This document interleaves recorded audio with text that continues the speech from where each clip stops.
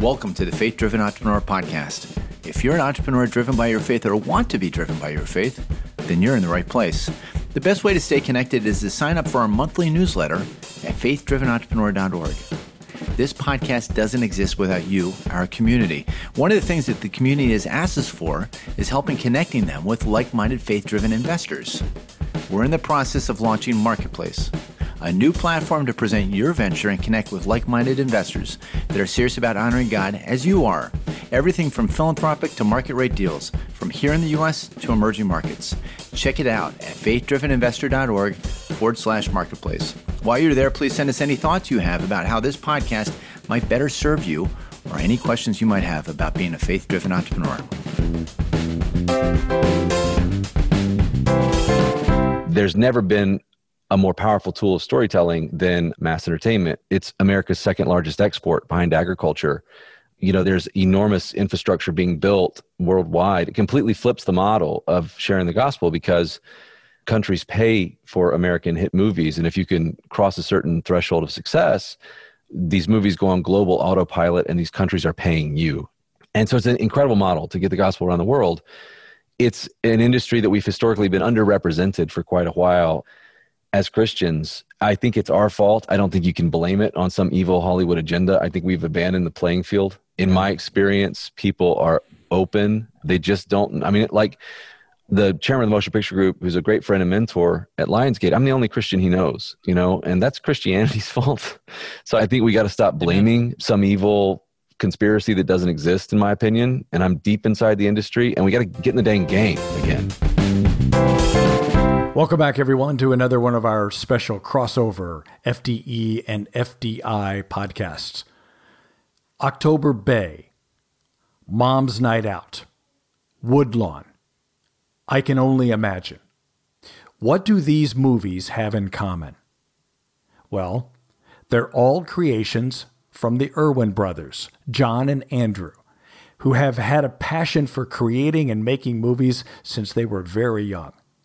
And while we could talk shop about movies we love all day long, we asked John to pull back the curtain, if you will, into the economics behind the big screen. How do filmmakers raise capital? Where do investors look to get involved in entertainment? And of course, how does our Christian faith play into all of this? Let's listen in. John, it's awesome to have you here. Thank you for joining us. Thanks for having me, and love the theme of your podcast. I remember when we did the deal at Lionsgate, we make movies there, the studio. They said, what's most important to you? This was after the movie I Can Only Imagine. I said, I'd like to be seen as an entrepreneur first and a filmmaker second. And so I think I actually value just entrepreneurism over entertainment in a way. There's so much creativity in the process of creating, you know, a company or a revenue sort of engine, or a story for a film. There's a lot of creativity in both. And so thanks for having me on for sure. Yeah, you're on the right program then, obviously. So one thing we like to start every show off with is getting a little bit of your background. So tell us about growing up in your own household, your relationship with your brother. When did movie making become something you thought about pursuing after you thought about entrepreneurship? Yeah, well, I'll say this. Some details of the story I'm not recommending. I remember doing a program, I think called Money Life, and somebody was like, that person was condoning lying. I'm like, I'm not. I'm just telling you what happened. I'm just going to preface it with that. But I was born and raised in Birmingham, Alabama, and love the South. I live in Nashville, Tennessee today, and commute to LA. And when I was probably 12, I started working at a cable station. And when I was 15, and to anyone that's young and interested in filmmaking, start now. The tool set's never been as readily available. One of the great assets I had was just to start, you know, very young, you know, probably 10 years younger than most people. And in the providence of God, he opened up an incredible door when I was 15 at the University of Alabama. We got to stop here. So William, huge Alabama fan. So I can say Roll Tide here? Am I able to say Roll Tide? Because Roll Tide. It sings to my heart, John. You know, I get made fun of all the time on this show with people, and I talk about, you know, how successful we are all the time, and just it bothers people, you know? Roll Tide in Alabama is a way to say hello, goodbye. It's a way to affirm, you know, anything. Yeah. It's a way to say going for it. There's many uses to Roll Tide. Yeah, we need a link to the ESPN commercial in the bottom of the podcast. Many an Alabamian has died and their last words were "Roll Tide" before doing something really stupid. But Roll Tide, by the way. Roll Tide. At any rate, a cameraman got sick 3 hours before the kickoff. And I was apprenticing for a cameraman from my church named Mike. And for about a year, I worked for him for free, carried around his tripod. And he called me and he said, "John, get over here right now." I told him I knew a guy. I mean, lying is such a strong word. It's like, just neglect to inform them of your age and your level of experience. Just don't say anything at all. Just get over here. So I got in a car. My dad drove me over because I didn't want anybody to know I couldn't drive. He dropped me off 4 blocks from the stadium. I walked in and did what Mike told me to do. Just basically didn't say anything. Just said, I'm here and I'm one of you and all that stuff. And I went up to camera 4 in football, shoots. It's the highest camera in the stadium, shoots up and down the field, like field goals. And I was used to cameras that were very small, and this was like a telescope. It was huge. And the lens was so powerful, it could zoom in and out of a quarter of the moon. So I was just this kid, this 15-year-old, homeschooled, conservative, never met anyone that wasn't a Christian, and shared my worldview kid that had just sort of joined the circus. I was literally zooming this camera just in and out of the moon and having the time of my life. And I got bit hard by the entertainment bug. I fell in love that day. And they paid me $300. I had never seen that much money. We didn't have a lot growing up at all. So then I was really in love. And I remember I played basketball all the time, because I know you have another podcast on sports. And my coach called me and said, "Are you coming out for the team?" And I'm like, "No, they're paying me to film games." And he didn't have a response for that. So that was the end of sports for me. But the next week, a crewing agent called me because I was, Birmingham, Alabama, again, providentially, is right in the heart of the SEC, which is the best conference anyway. And so there's games within a 5-6 hour radius everywhere. So a crewing agent called me and said, "Are you a freelance camera operator in Birmingham, Alabama?" And I didn't know if that was 3 individual jobs and I had to pick one, or if that was one job. So I just said, "Yes, I'm that." That's what I did. And so she sent me down to Auburn and did another game there. And is that the Iron Bowl? Or no, I did the Iron Bowl many year, but just did an Auburn football game. And the Iron Bowl was always very cold. At any rate, worked for ESPN really full time after that. And when I was 16 years old, my dad used money he didn't to help me get a camera. Probably the best gift I've ever received. And he helped me and Andy secure a $10,000 loan, which you probably shouldn't do. There's a lot in this story you shouldn't do for a 16-year-old. And he taught us something that has stayed with us. He just said, "Dream bold, dream big, dream the impossible." And we've tried to live up to that ever since. And we just started making stuff. I think that there's a great principle. I love to read, and I would just highly recommend reading. And there's a great book called Outliers, and Malcolm Gladwell, the author of that book, talks about a principle called the 10,000 hour rule, that there's no overnight success, and anyone that's kind of achieved sort of breakout in anything has spent 10,000 hours honing and mastering their craft. And I think as craftsmen, as Christians, we don't respect the season of preparation that precedes a season of influence. And sometimes the season of preparation is a lot longer. And so we just started making stuff and made all kinds of stuff I don't want to remember. I mean, I filmed so many weddings and surgeries and birthday parties and used car commercials and all kinds of stuff, but just round and round the practice track, learning my craft. And I think people get it wrong when they consider film an art form. An art is something you express. I consider this a craft. A craft is something you master over long periods of time.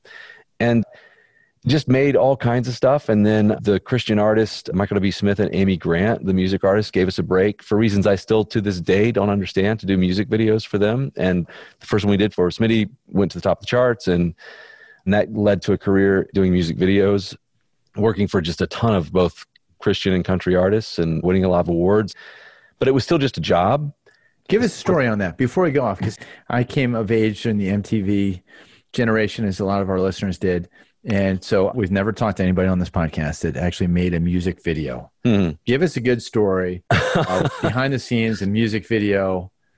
There are many, but I'll tell you one. We used to write these enormous treatments, 5, 6, 7-page treatments, and a label would give a song out to 10 or 20 directors, and we'd all compete by writing treatments, and then they would award the video. Well, Andy and I had won, at the time, Music Video of the Year, I think 3 years in a row. And so we didn't quite have to write as long as treatments. And so there was this band, this very sort of heavy rock band, great band called Skillet. And they had a song called Hero. And so I wrote a treatment that just said basically the band's singing at night, things start to blow up, then it starts to rain, then it rains and things start to blow up, then everything blows up, the end. And gave it to the band and they're all like, let's do it. This little paragraph treatment. And so we got all these pyrotechnics and a lot of special effects and a lot of, water and things you typically don't want to mix, like water and electricity and fire and gasoline bombs and all that stuff. And I love that stuff. At any rate, the first take, the drummer, I forget the name of, it was her first video. And she was the drummer, so she was the closest to it all. And so we go through the first take and then we yell cut and she runs screaming because she didn't know, because it was her first video, that she could stop the take if she didn't feel, safe or whatever. And so she runs screaming for her trailer. So I'm like, Andy, you should sort of deal with that. And because he deals with the cast and the actors. And then I sat down in her seat and I'm like, hey guys, just give it to me full. And it was the propane mainly. It was like big fire, sort of like patterns of propane. And so they gave me everything. And I'm like, yeah, I feel like my skin's melting off. We should move the band forward, and no one was hurt. She's okay. But yeah, that's called Skillet Hero. I think we can see that on YouTube. It's actually the most watched Christian video of all time. Well, that one or the movie they did, Monster, that we did for them. I think it's like 250 million views. One of them is. Put a link to that in the show notes. And maybe that's Monster. We did Monster and Hero back to back. It was great fun. Anyway, I love that type of work. And so I went to direct second unit on a movie called Courageous, a faith-based film. That real Cinderella story, a church in Georgia called Sherwood was doing movies that Sony was releasing, and they were very successful. And they had just done a movie called Fireproof that had done very well, and they were doing this movie Courageous. And they made them primarily with church volunteers. So they had like 1,000 church volunteers. Well, Courageous, they wanted to do a cop movie. They wanted to do action scenes, foot chase scenes, car chase scenes. Well, these are like wonderful things, like chase scenes in movies. You never want to combine them with church volunteers. Somebody will die, in the process of making the movie. So I was brought in as a second unit director to just do the action sequences and try to get inside Alex's head and execute those scenes for him in a safe environment with professionals, and had great fun. And Alex, they're Southern Baptists. Sometimes I think the most powerful thing in your life can be the right question. And Alex asked me a question and he just said, John, what's your purpose and the purpose of your work? And I couldn't answer it. And not only could I not answer it, I couldn't stop thinking about it. And the whole time working for them on their film, I couldn't stop mulling over this question of like, not what do I do? Why? And by the way, that's a great question for anybody. Simon Sinek wrote a great book, Start With Why, which is a fantastic book. And the idea, most people know what they do. Some people know how they do what they do. Very few people know and articulate and lead with why they do what they do. And so it was just a process of thinking about why we did what we did and what our purpose was. And that led us jumping into the fray of faith-based filmmaking, which is an honor. It's a very rare thing to be working in an industry that is emerging in such a way that you can have your fingerprint on whatever it becomes. And that's an honor to be an early pioneer in something. I remember talking with Sean Astin. We were doing a film, Woodlawn, together. And he said, I see you and Andy and Alex and Steven and Devon Franklin, some of these other guys, as like frontiersmen. And I said, thank you, Sean. That's high praise coming from you. And he says, John, most frontiersmen die on the frontier, make way for settlers. I'm like, well, the trail will be clearly marked and we'll be frozen pointing to the summit. But it's an honor to sort of, if you think about what Michael W. Smith and Amy Grant, who launched our careers in music videos, did for music, they were early pioneers in what has become a platform that a lot of young people can be heard. That was our career to calling moment after the movie Courageous. Oh, wow. That's an amazing story. Amazing story. Woodlawn, also nice little Alabama film. Yeah, you're right. Small plug. Bear Bryant. After that, starting with a movie called October Baby, we got into the business of independent filmmaking. And I like the quote from then on, the Mike Tyson quote, every boxer has a plan until he gets in the ring, gets punched in the face. It's you get in the ring and you learn.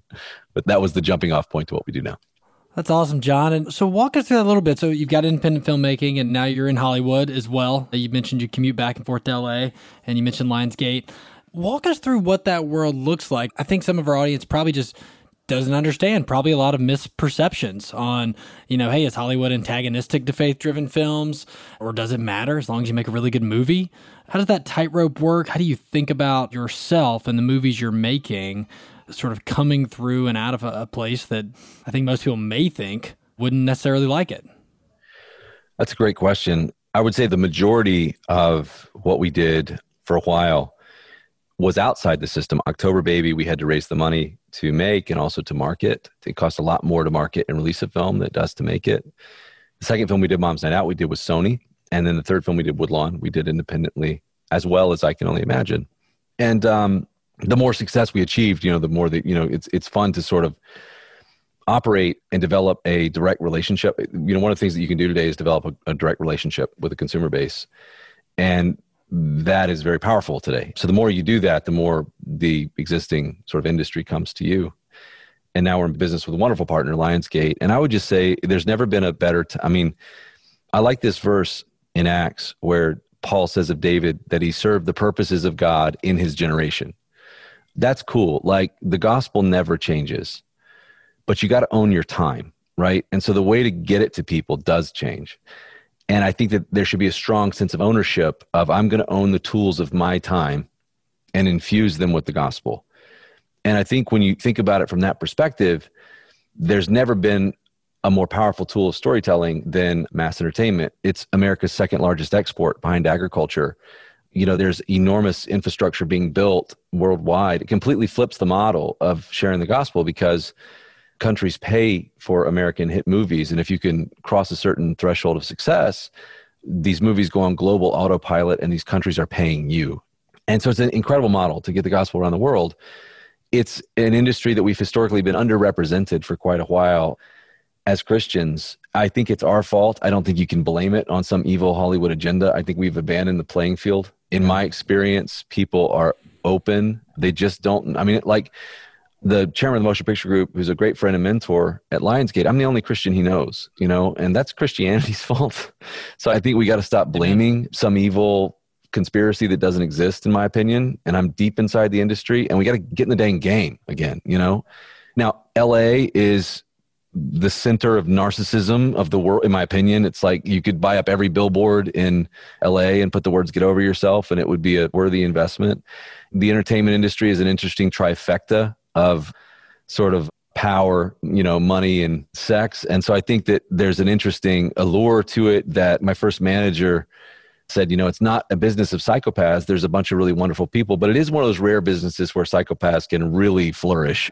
So I think it's not a safe place, but, that's not an excuse for us not engaging and harnessing the power of this medium. I think it's really important. And I think we've gotten way behind. And I also think that we're in this little sort of window of time where there's, the perception that Christian entertainment is cheesy or less than or not as good. I see that as a businessman and entrepreneur as a massive opportunity for a brand, but that's another subject. I think if you look historically, like we had our second movie premiere was at the Chinese Theater, and Sony put on a premiere for our movie there. And, that's like the Mecca for a filmmaker. But if you think about that theater, the 10 Commandments are under glass inside, from Charlton Heston's movie. And first movie to premiere there was Cecil B. DeMille's King of Kings. And, there's a lot of faith history. There was a time where faith-based films were the epics and the blockbusters of the day. If you take the European art tour, there's an incredible fusion between faith and art. So we're in this sort of ditch that we got to work our way out of, and I think we can, where Christian films are associated with poor quality for a lot of reasons that would take a long time to unpack. But I do think it's something that we can fix and that we can improve upon, and that we can reestablish our voice and culture. And I just think this is the language of the time. If we want to communicate with a generation, this is the way to do it. And I think it's ours for the taking. I don't think there's ever been a moment where Hollywood is this accessible. There's just incredible opportunities for anyone that brings a relationship with an audience. So I think when you look at I Can Only Imagine, it shocked the system to such a great extent, it triggered this phenomena called FOMO, which is the fear of missing out. We've never been this connected as a culture, but we've also never been this lonely. And so people have an extreme fear of missing out and a need to belong. And so whenever a group, whether it's Crazy Rich Asians or Fault in Our Stars, or I Can Only Imagine, or Parasite for that matter, whenever any group rallies together, champions and celebrates something, it tips over into cultural FOMO, into the zeitgeist. And that's how you start getting millions. Our unified voice is very powerful and very leverageable. And I mean, the industry thinks differently. I think LA's problem is they think everyone is just like them and thinks like them. And certainly a certain political mindset is somewhat of a religion. And I find we're just not represented. There's some Christian groups that try to influence Hollywood from the outside, but the entertainment industry is so specific, you have to influence it from the inside. And that means you got to get really good at what you do, and you got to hold tight to your values while you do it. And I just think that there's enormous opportunities. I think we've only scratched the surface of what faith-based films could become. I think that there's a generation of talent behind Andy and I that will far outshine and exceed our accomplishments. And I just think that we could make an enormous difference over the next decade in the entertainment industry. You know, my Bible says, on this rock I'll build my church, and the gates of hell will not prevail against it. Nobody's going to throw a gate at you. Nobody's going to attack you with a gate. A gate is a defensive mechanism. Gates are meant to be stormed. So we really need to embrace an offensive playbook culturally instead of a defensive playbook to reclaim our voice. That's interesting. So I want to ask one question on that. So what does a faith-based film mean to you? To people looking, like, I can think of your films, then I can think of, I think Angelina Jolie produced Louis Zamperini's story, Unbroken. And, some people were mad it didn't go enough into faith, but it was his story. It was pretty accurate to the book, in my personal opinion, the book I read, right? It maybe left out some things, but it was directionally accurate, What does that phrase mean to you?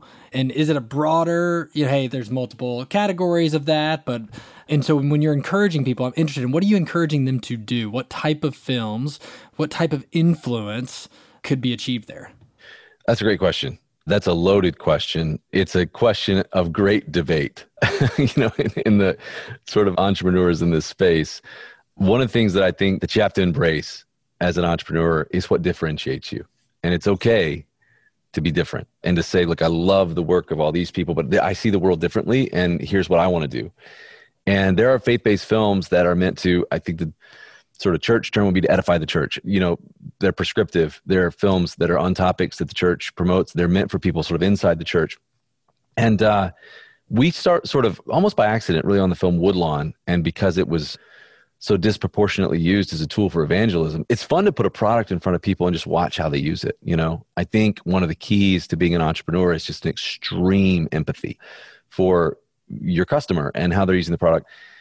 And we just started seeing tens of thousands of teenagers with Woodlawn come to Christ. And with the movie being used as a tool, we make decisions. Simon Sinek in his book, Start With Why, points this out. We make decisions emotionally and we back them up logically. So when you have a tool that goes straight for the heart, that's just the way the brain is wired. That's the way God made us. And maybe that's why Jesus told super relatable, emotional stories, and then he explained their truth. So the way entertainment works, I call it setting a volleyball that others spike. I'll give you an example.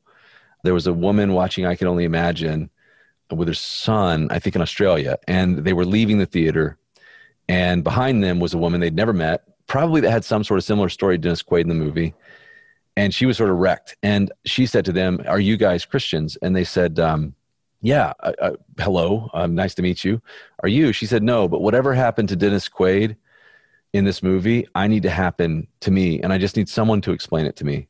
Can you help? And they led her to Christ right there in the theater. So what a piece of entertainment, the way we design it, is our win is when someone says, I need what's in this movie. Whatever's in this movie, I need in my life. And that's happened over 100,000 times on the movies that we know of, and they just are these tools for people to take their results. Like if you show a youth group, if you present the gospel to a youth group, you'll have some sort of result. But I guarantee you, if you show that same group Woodlawn, or I Can Only Imagine, you share the gospel after, your results will be massively amplified. And that's just because the movie is working on a heart level. The movie's working on a story level. A movie in its nature is a vicarious experience. That's why it's so powerful. That's why it's so dangerous. We typically observe art. With movies or television, we enter the story and we experience the life of the character as if we were living it ourselves.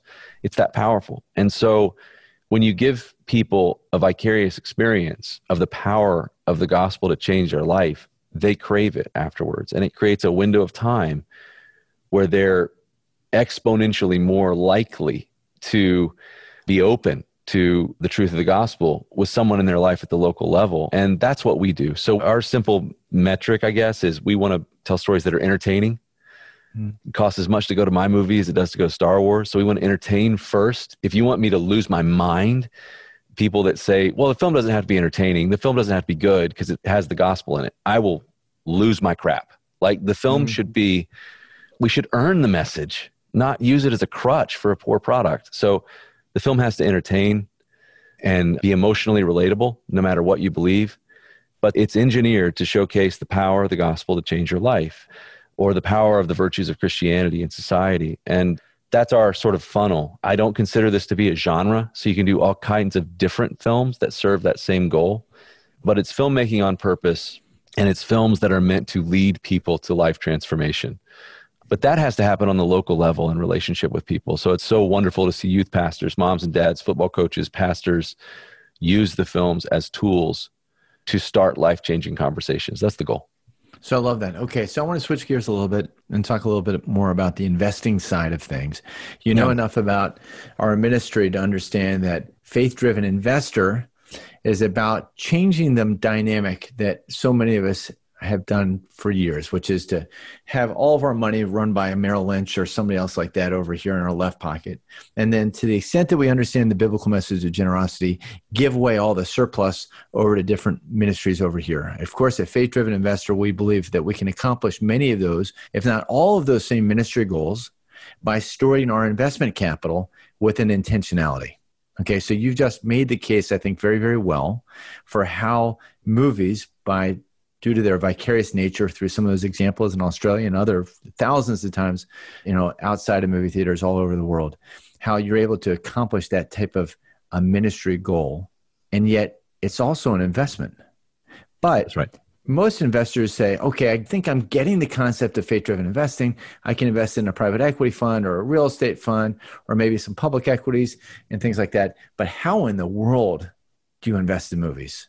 I mean, where do you get started? And I've heard that there are these different tranches, and the only people who really make money are the distributors or whatever. Help us just navigate through all of that as you make the case that actually you can invest in these cultural change agents, if you will, and not only accomplish your ministry goals, as we just talked about, but maybe financial goals as well. Help us understand. That's exactly right. And to make something scalable and sustainable, you have to make it profitable. And I think that there's a tendency in faith-based filmmaking or faith-based entertainment to sort of pull the finish line back to the results achieved and use poor performance or poor thinking to use the message as some sort of we got the gospel out, so it's okay. And that happened. I could talk about some early successes. Of course, the breakout that led to the Lionsgate deals is, I can only imagine. So I could talk about the early models, but I'd like to actually hone in on failure, because I think failure is really where you learn. If you fail correctly, if you know how to fail correctly. Great. Ray Dalio's book, Principles, great on that level. I love that book in terms of his process of, he called looping. We did a movie called Woodlawn. By the way, that I should have got to mention, that's the first time Ray Dalio has been mentioned on the Faith-Driven Investor podcast. And I love that you did that. For those people who have tuned into the Faith-Driven Investor Conference, you'll notice Trey Stevens' homage to Ray Dalio when he reaches for the Bible and he picks up, I think, the same book. Principles. Yeah, it's great. Yeah. That's great. And Ray's, of course, not a believer, but his podcast on how to create a culture where the best idea wins is great. That led me to his book, which is much better. And just a wonderful set of principles that work, and a process for discovering principles through rapid experimentation and bite-sized failure. So I think to win, you got to learn how to fail. So we had some initial wins where October Baby made money, Mom's Night Out made money. They weren't breakout hits. And I think we got a little cocky and we made Woodlawn. Now, Woodlawn, highest critical rating of any film we've made, first A+ cinema score. There's only about 70 films that have ever gotten an A+. It's the highest grade an audience can give a movie. Both I Can Only Imagine and Woodlawn have that grade. We're one of only 7 directors that have 2. But we made Woodlawn for about $11 million. We raised the money to make it. And then we raised some of the P&A, which is prints and advertising, which is the money to release it, but not all of it. And we didn't sort of have control. And the long and short of the story is we didn't accomplish our goals. We didn't do what we set out to do. We needed to do about $20 million to break even in box office. We only did about 15. And it was the first real punch, and what happened was, like you say, there was layers to the investment. So there was a lot of distribution fees, and there was a lot of the P&A money in film is last in, first out debt. And they got their money back, with great interest rates. The money behind that, which is the equity, which is the people that are with you from the beginning, are buried at the bottom. And that was the first time I had not returned an entire investment. And I hate to lose. Like, my rule in life is like, either we win or let's play again, And I just couldn't sleep at night with the fact that we hadn't returned the investment. About 2/3 of all the money came back. But again, the equity investors took the biggest hit. And we actually spent 5 months in a postmortem, which I won't go into now, but just soliciting criticism from people inside and outside of the campaign, experts. We just wanted to figure out, we wanted to learn. And that led to a 170-page playbook, manifesto, sort of postmortem, that was the playbook for I Can Only Imagine. So all the thinking that led to this $86 million juggernaut that was I Can Only Imagine came out of this thorough study of a failure. And I think it's important to name it failure, because a lot of people would say, no, you got the gospel out and 25,000 kids were saved and all, but we didn't accomplish our goals. And there's a word for that, and it's called failure. And I think stupid for Jesus is still stupid, and we did some things that were dumb, and we embraced those things and we learned. And there was a lot that we learned from. I like this Horst Schulze quote, we're leaders. That means we forfeited the right to make excuses. And so we embraced the idea that this is our fault and let's just give that a hug. And we learned. And out of that came a financial model. I would just say that God's principles work even if they defy the status quo of your industry. And there was a status quo to my industry that these were two different classes of investors, and your equity investors actually sit at the bottom, and then either a studio or another investment group swoops in, and you sort of graft into this vulture system. And, you don't have any leverage or control, which are the two greatest words in my industry, at least. And you lose those things. And so you end up with fees that are out of control and a layered system and a totem pole of inequality and this whole category of money, this debt called P&A to release the film, which is typically far in excess of what it takes to make the film. And that's first in, last out. And typically in retiring that money, a lot of equity investors get screwed. And when I really started diagnosing the problem, the idea, a problem can't be solved till it's fully understood. So trying to take time to deeply understand a problem is a fun process, and think your way to the bottom of it and understand its nature. I like in Ray Dalio's book of looking at something as a machine, looking at a company as a machine and trying to understand the basic components of how that machine works. And, basically this whole acquisitions market in film for studios relies on you bleeding out and having your movie and not having a means of getting your movie to the marketplace. Well, in any other business, if you just had the plan to make a widget, but you didn't have the plan, time, or money to market, distribute, and sell your widget, you don't have a business plan, you got a widget. Well, in film, somehow there's just this reoccurring thinking that if we just get it made, everything else will happen. That's not true. I couldn't stay awake at night after I Can Only Imagine because of the inequality of this financial model. And then I started thinking, if you look at the massive amount of Christian wealth, you guys know the stats a lot more than I do, we should be able to spend our way back into the entertainment industry because there's so much wealth within Christianity. So what's wrong? Well, the problem is it's just been a lack of stewardship from people like me or other filmmakers or other people that don't put the investor first. And people have lost money. Nobody likes to lose. And so most investors that could fund these things have either lost money in a film deal or know someone that has lost money in a film deal. And that keeps the spigot turned off for entertainment, as a sector. So we looked at that model of okay, here's out of control fees, a whole category of money that swoops in last in, first out, and then the people that we really love buried at the bottom. This does not feel fair. What if we just took this sort of totem pole of inequality and turned it on its side and said, we're going to create a blended vehicle. And if you invest in this vehicle, 40% of your money will be deployed to equity, 60% to this P&A. All your money's making money, but we'll have leverage to go out and get the deals that we want. And it'll add stuff that doesn't exist in the entertainment industry, like fairness and common sense, and third grade arithmetic to the mix. And so we went out with that model with I Can Only Imagine, and everyone inside the status quo and said that'll never work. These are two classes of investors. You'll never raise the money because you're also trying to raise more money and it just won't work. That's not how it's done. But it just seemed fair and ethical. And so we went with it. And then at the time I was living in Birmingham, Alabama, and I went to a wonderful church, Church of the Highlands. The pastor there is Chris Hodges, brilliant mind. And he was going over the financial model of the church. And typically as a businessman, you sort of scoff at, I'm saying we shouldn't, but there's this sort of thing of oh, we're smarter than churches. But he had this simple principle. I'm convinced life is about principles, like discovered and applied. And he had this simple principle that basically the church's budget every year was 90% of their previous year's budget, even though they grow 20% year over year. So the basic principle was they spent below where they were, not projecting where they could go. They actually added margin. And so they've never done a capital raise, and they've got like 150 million in cash and assets sitting in the bank, no debt, because of this simple principle of margin. What I realized is I was way over my skis trying to influence culture, betting really hard on where I thought we could go, not where we've been. So with I Can Only Imagine, we did this blended vehicle that added a $1 return. We went out, our whole pitch beyond the passion for the movie was, let me just educate you how you or your friends have lost money in a film deal. Like, it was a whistleblower pitch. Like, this is what nobody else will tell you. And then here's what we're doing about it. If you don't want to be part of it, that's fine, but at least you'll be educated.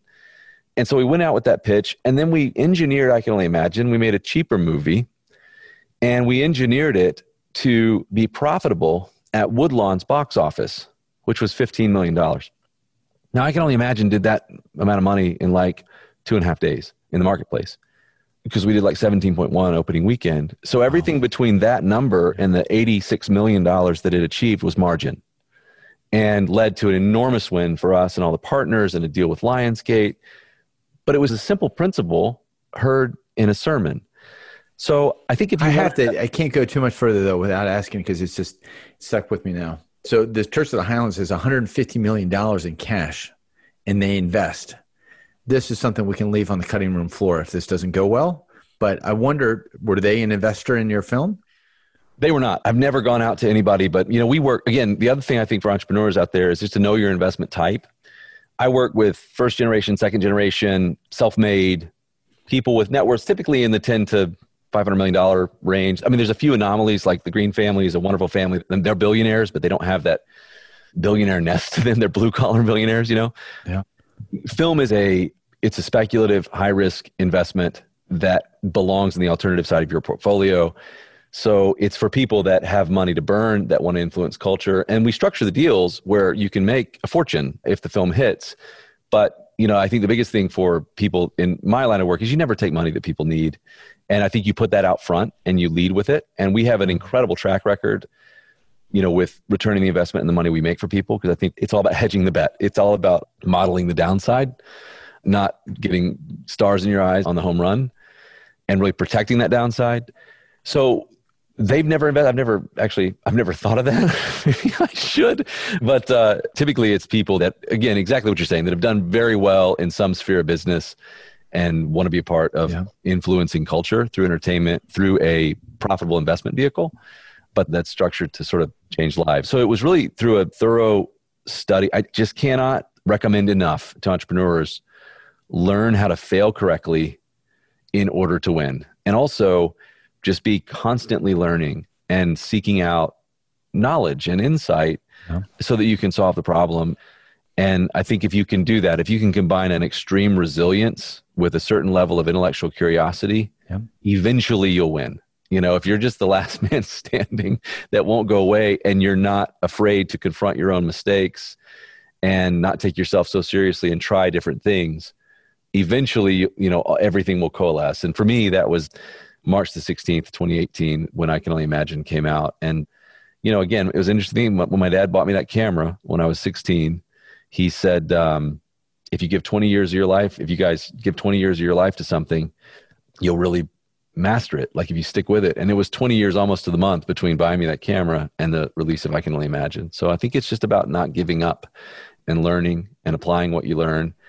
So yeah, as an investor, if you're looking at entertainment, I would say that I love one of our original investors, Raymond. He's a wonderful friend in Dallas, Texas. And he said, I don't invest in movies. I invest in two kids from Alabama. I've always appreciated that about him. But there is something to invest in people, And so I think if you're looking at entertainment, invest in people that you believe in and stories that you believe in, and ultimately voices that you want to see developed. I think that, just know that, again, this should come out of an alternative side of your portfolio. This should be money that you're not afraid to lose. The deal should be structured, in your favor in the event that you win for that reason. I love the industry that we get to work in because it is like brutally competitive. It's like winner take all. And you have to embrace that you can be a barefisted capitalist and a Christian all at the same time, and it's fun to win, and we enjoy winning. But I think that when you look at this space, you should, again, look at it coming out of the alternative side of your portfolio. You should look at it as a means of influence and a means of developing talent and voices. You do need capital. A friend of mine wrote a book called Patron, and the idea that every great move of God is paired with a patron. And capital is the means of influencing in this space, but you just need to do it smartly. And I would say just understand that you need to hear a plan. Here's some things that I would want to hear if I was taking a pitch from a filmmaker. First of all, I would want to hear a pitch from a filmmaker who also has a lot of knowledge about, we don't make films, we make films for people. And so you need to hear a filmmaker that has an extreme level. I would be listening for a sense of empathy and a great sense of knowledge on who the consumer is and who the film is for. A film needs to be made for a group. And Meyer Gottlieb, who ran Samuel Goldwyn for many years, he taught me this great thing. He said, I don't ever ask, is this a good or a great film? I ask, is this a great film for a group of people? How large is that group? And do I know how to get to them? And so I would be listening for, instead of like, a lot of what happens is I'm so passionate about this story and stuff like that. It's like, this is the film, and I really think this is the audience for the film. And let me tell you about the audience. I can tell you who the core consumer is for a faith-based film, down to their age, where they live, how much their home is worth, what is in their shopping cart when they buy the product, when they buy a physical spinning DVD, which they still do at Walmart, as opposed to like La La Land or something else. And so there just should be an extreme level. I just am a huge believer in extreme empathy when it comes to products. And so you should be listening for someone who has a relationship with an audience and has a knowledge of what that audience wants and is making a film for an audience and has some sort of a reasonable plan that has some sort of a logic of how they're going to not only make the film, but distribute and release the film and market the film specifically. I think that there's a horrible false summit in entertainment. And typically this is why most people lose money in films, is because it's a producer that's really only thinking about getting the film made. And that's a Herculean task. It's so hard to make a film. But as a filmmaker, you climb that mountain and then the fog clears and you realize there's a mountain twice as tall ahead of you that you weren't prepared to climb. And that's marketing and distribution. So I would look for a holistic plan to not only make the product, but take the product to the consumer. That makes sense. I do like this whole Ray Dalio trick called the believability test in his company, which he wants to create a culture where the best idea wins. Everybody has a voice, but opinions are weighted and believable when someone who's speaking has accomplished the thing in question more than 3 times successfully and has a great logic of cause and effect to back up their opinion. It just makes sense. I would look for that. And then I would just know that the common problem, and here's a great question I would ask. The common problem in film is that there's another category of money called prints and advertising, which is the money required to release a film nationally. So like, for instance, I can only imagine it cost $7 million to make. Our initial P&A budget was $13.5 million. And then we scaled up to $19 million by the end. It's very expensive to release a film nationally. So in the typical, what I would call unfair system, not the studio system, but the acquisition system, the independent model, that money sits on top of the equity. And I would ask them, what's your plan for the P&A? And just start opening that up as a discussion. I think that'll show you're sophisticated, but also show that you know how typically investors lose money. And then the creative arts, it's all about empowering the right people, and it's all about talent. It's all about, working with artists is very strenuous at times. We're a complicated bunch. And so sometimes, greatness is not going to be obvious. And so a lot of times what I do is I want to source down to the person doing the thing and make sure that person is qualified and present. Oftentimes they're not. So I would make sure, if I were looking at a film investment, that the talent is in the room and attached. A lot of times it's sort of like you get pitches that are almost like, it would be like a pitch of like, hey, I just hired Michael Jordan's physical trainer. Let's go make a basketball team. Well, you need Michael Jordan. And so a lot of times you have like executives or business people, but the creative force needed to do the thing is not present in the deal. So I always try to like hunt down to the bottom. Is there talent involved in this deal? Because it takes talent. to create great art. And so I would look for that. I would look for a filmmaker that you really believe in. I do think overall it's a worthy thing to invest in the entertainment sector. I think we should embrace that methodology of Caleb in the Bible when he said, give me this mountain, to Joshua. And I think we should look at that, hill with the Hollywood sign on it with that same mantra of like, God, give us this. Yeah. We want our voice back culturally. I just think you need to be smart about it and you need to be educated about it. And I just believe in giving. I think we keep repeating each other's mistakes because we're not sharing information. And I think that the way out of this is to share information. One of the things I did, I haven't released it yet, but during COVID, because we're all bored, I did a lot of teaching series on like one's on film writing, one's on how to raise $50 million for films. And I go over all of the financial models and distribution and how to make money and where you get screwed and how to approach it. It's more from the entrepreneur side, but all the information's in there. Happy to share that when it's done. It's just a way to try to get the information out there so that we can stand on each other's shoulders. I think overall, we should be encouraged that the ability to influence the world through entertainment has never been more accessible.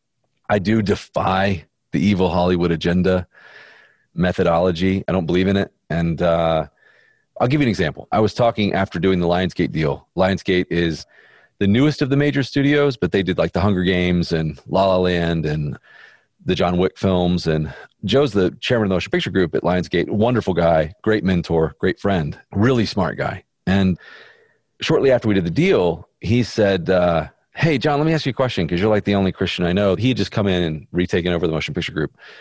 And he said, there's this book that's floating around that was optioned sort of before my time, but there's some momentum for it. And I just was wondering, it's called Zealot, The Life and Times of Jesus the Messiah.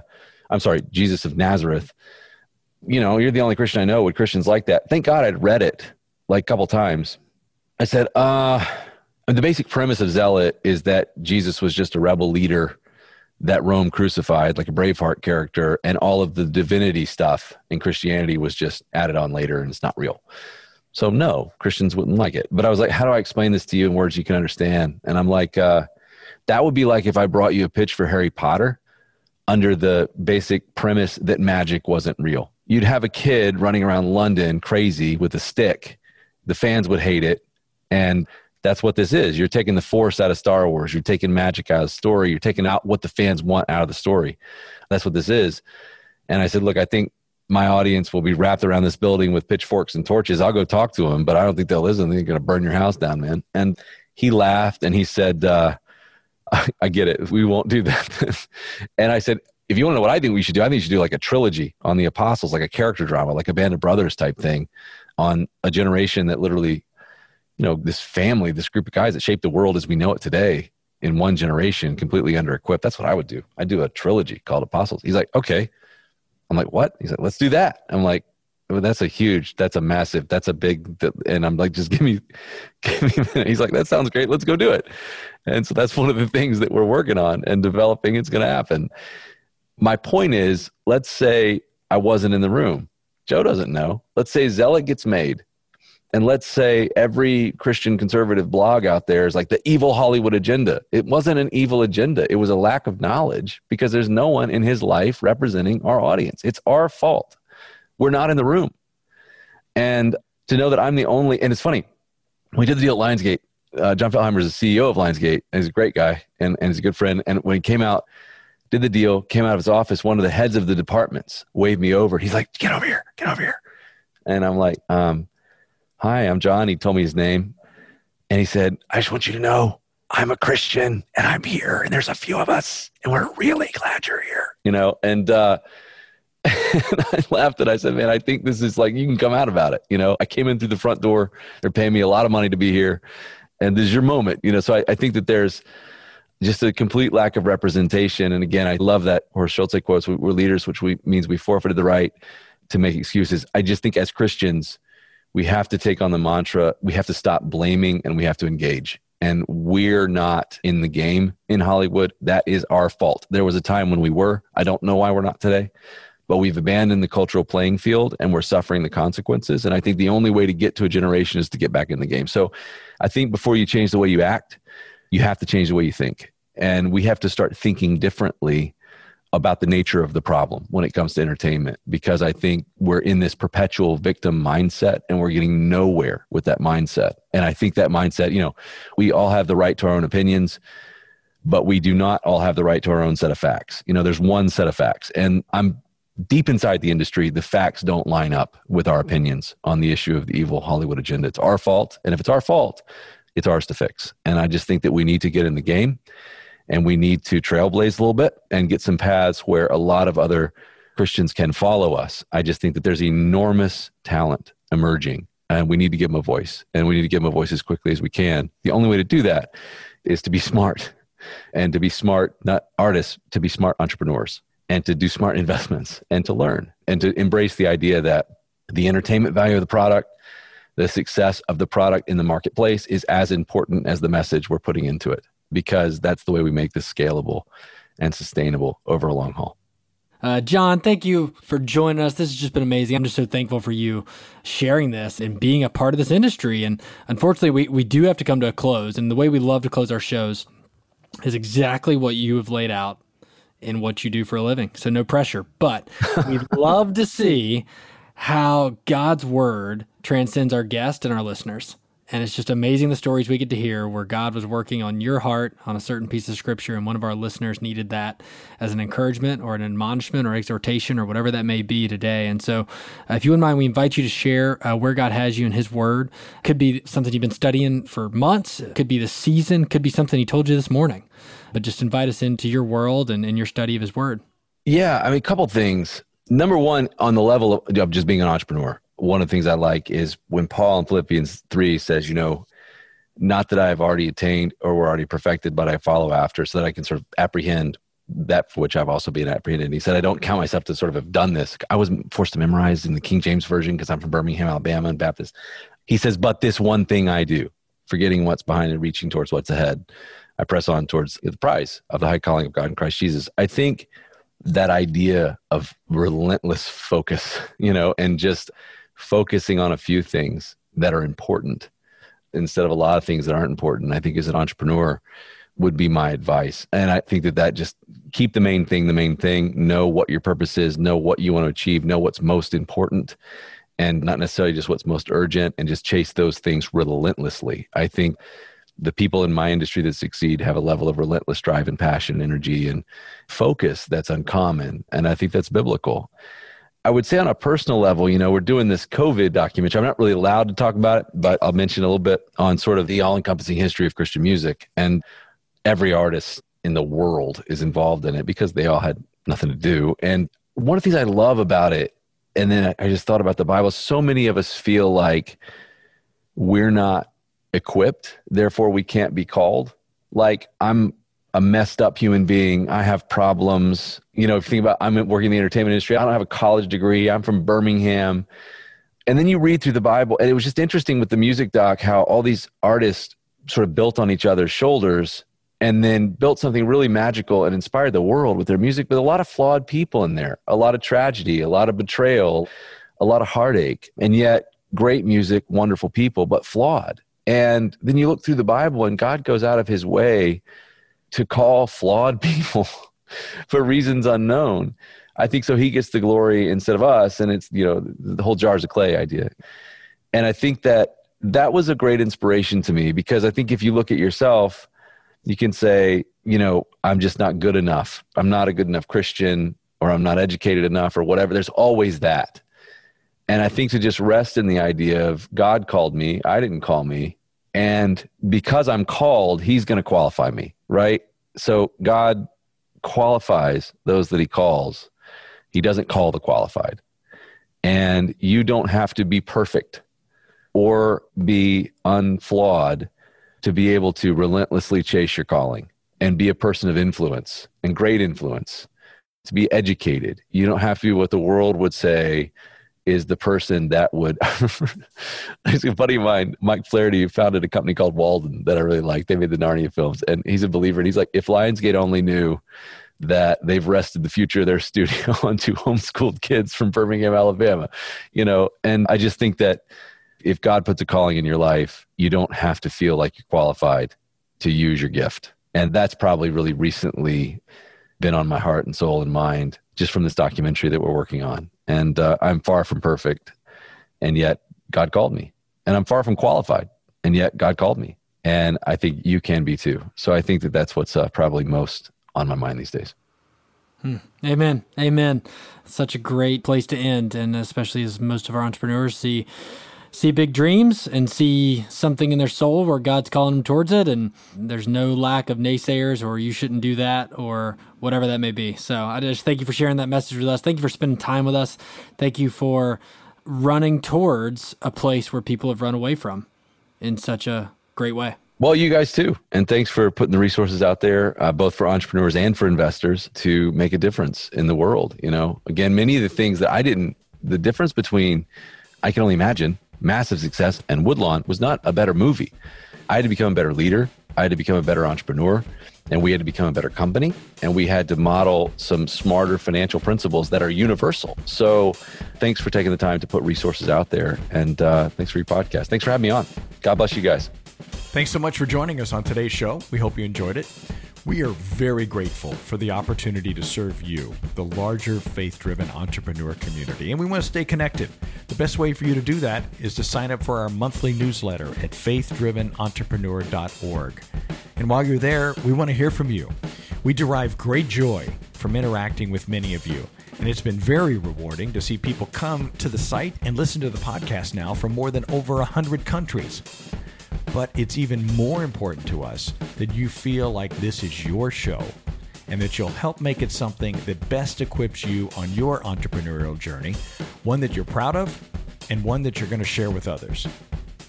Hey, this podcast wouldn't be possible without the help from many of our friends, executive producer Justin Foreman and program director Johnny Wills. Music is by Carl Kegwell. You can see and hear more of his work at summerdregs.com. Audio and editing by Richard Barley of Cornerstone Church in San Francisco.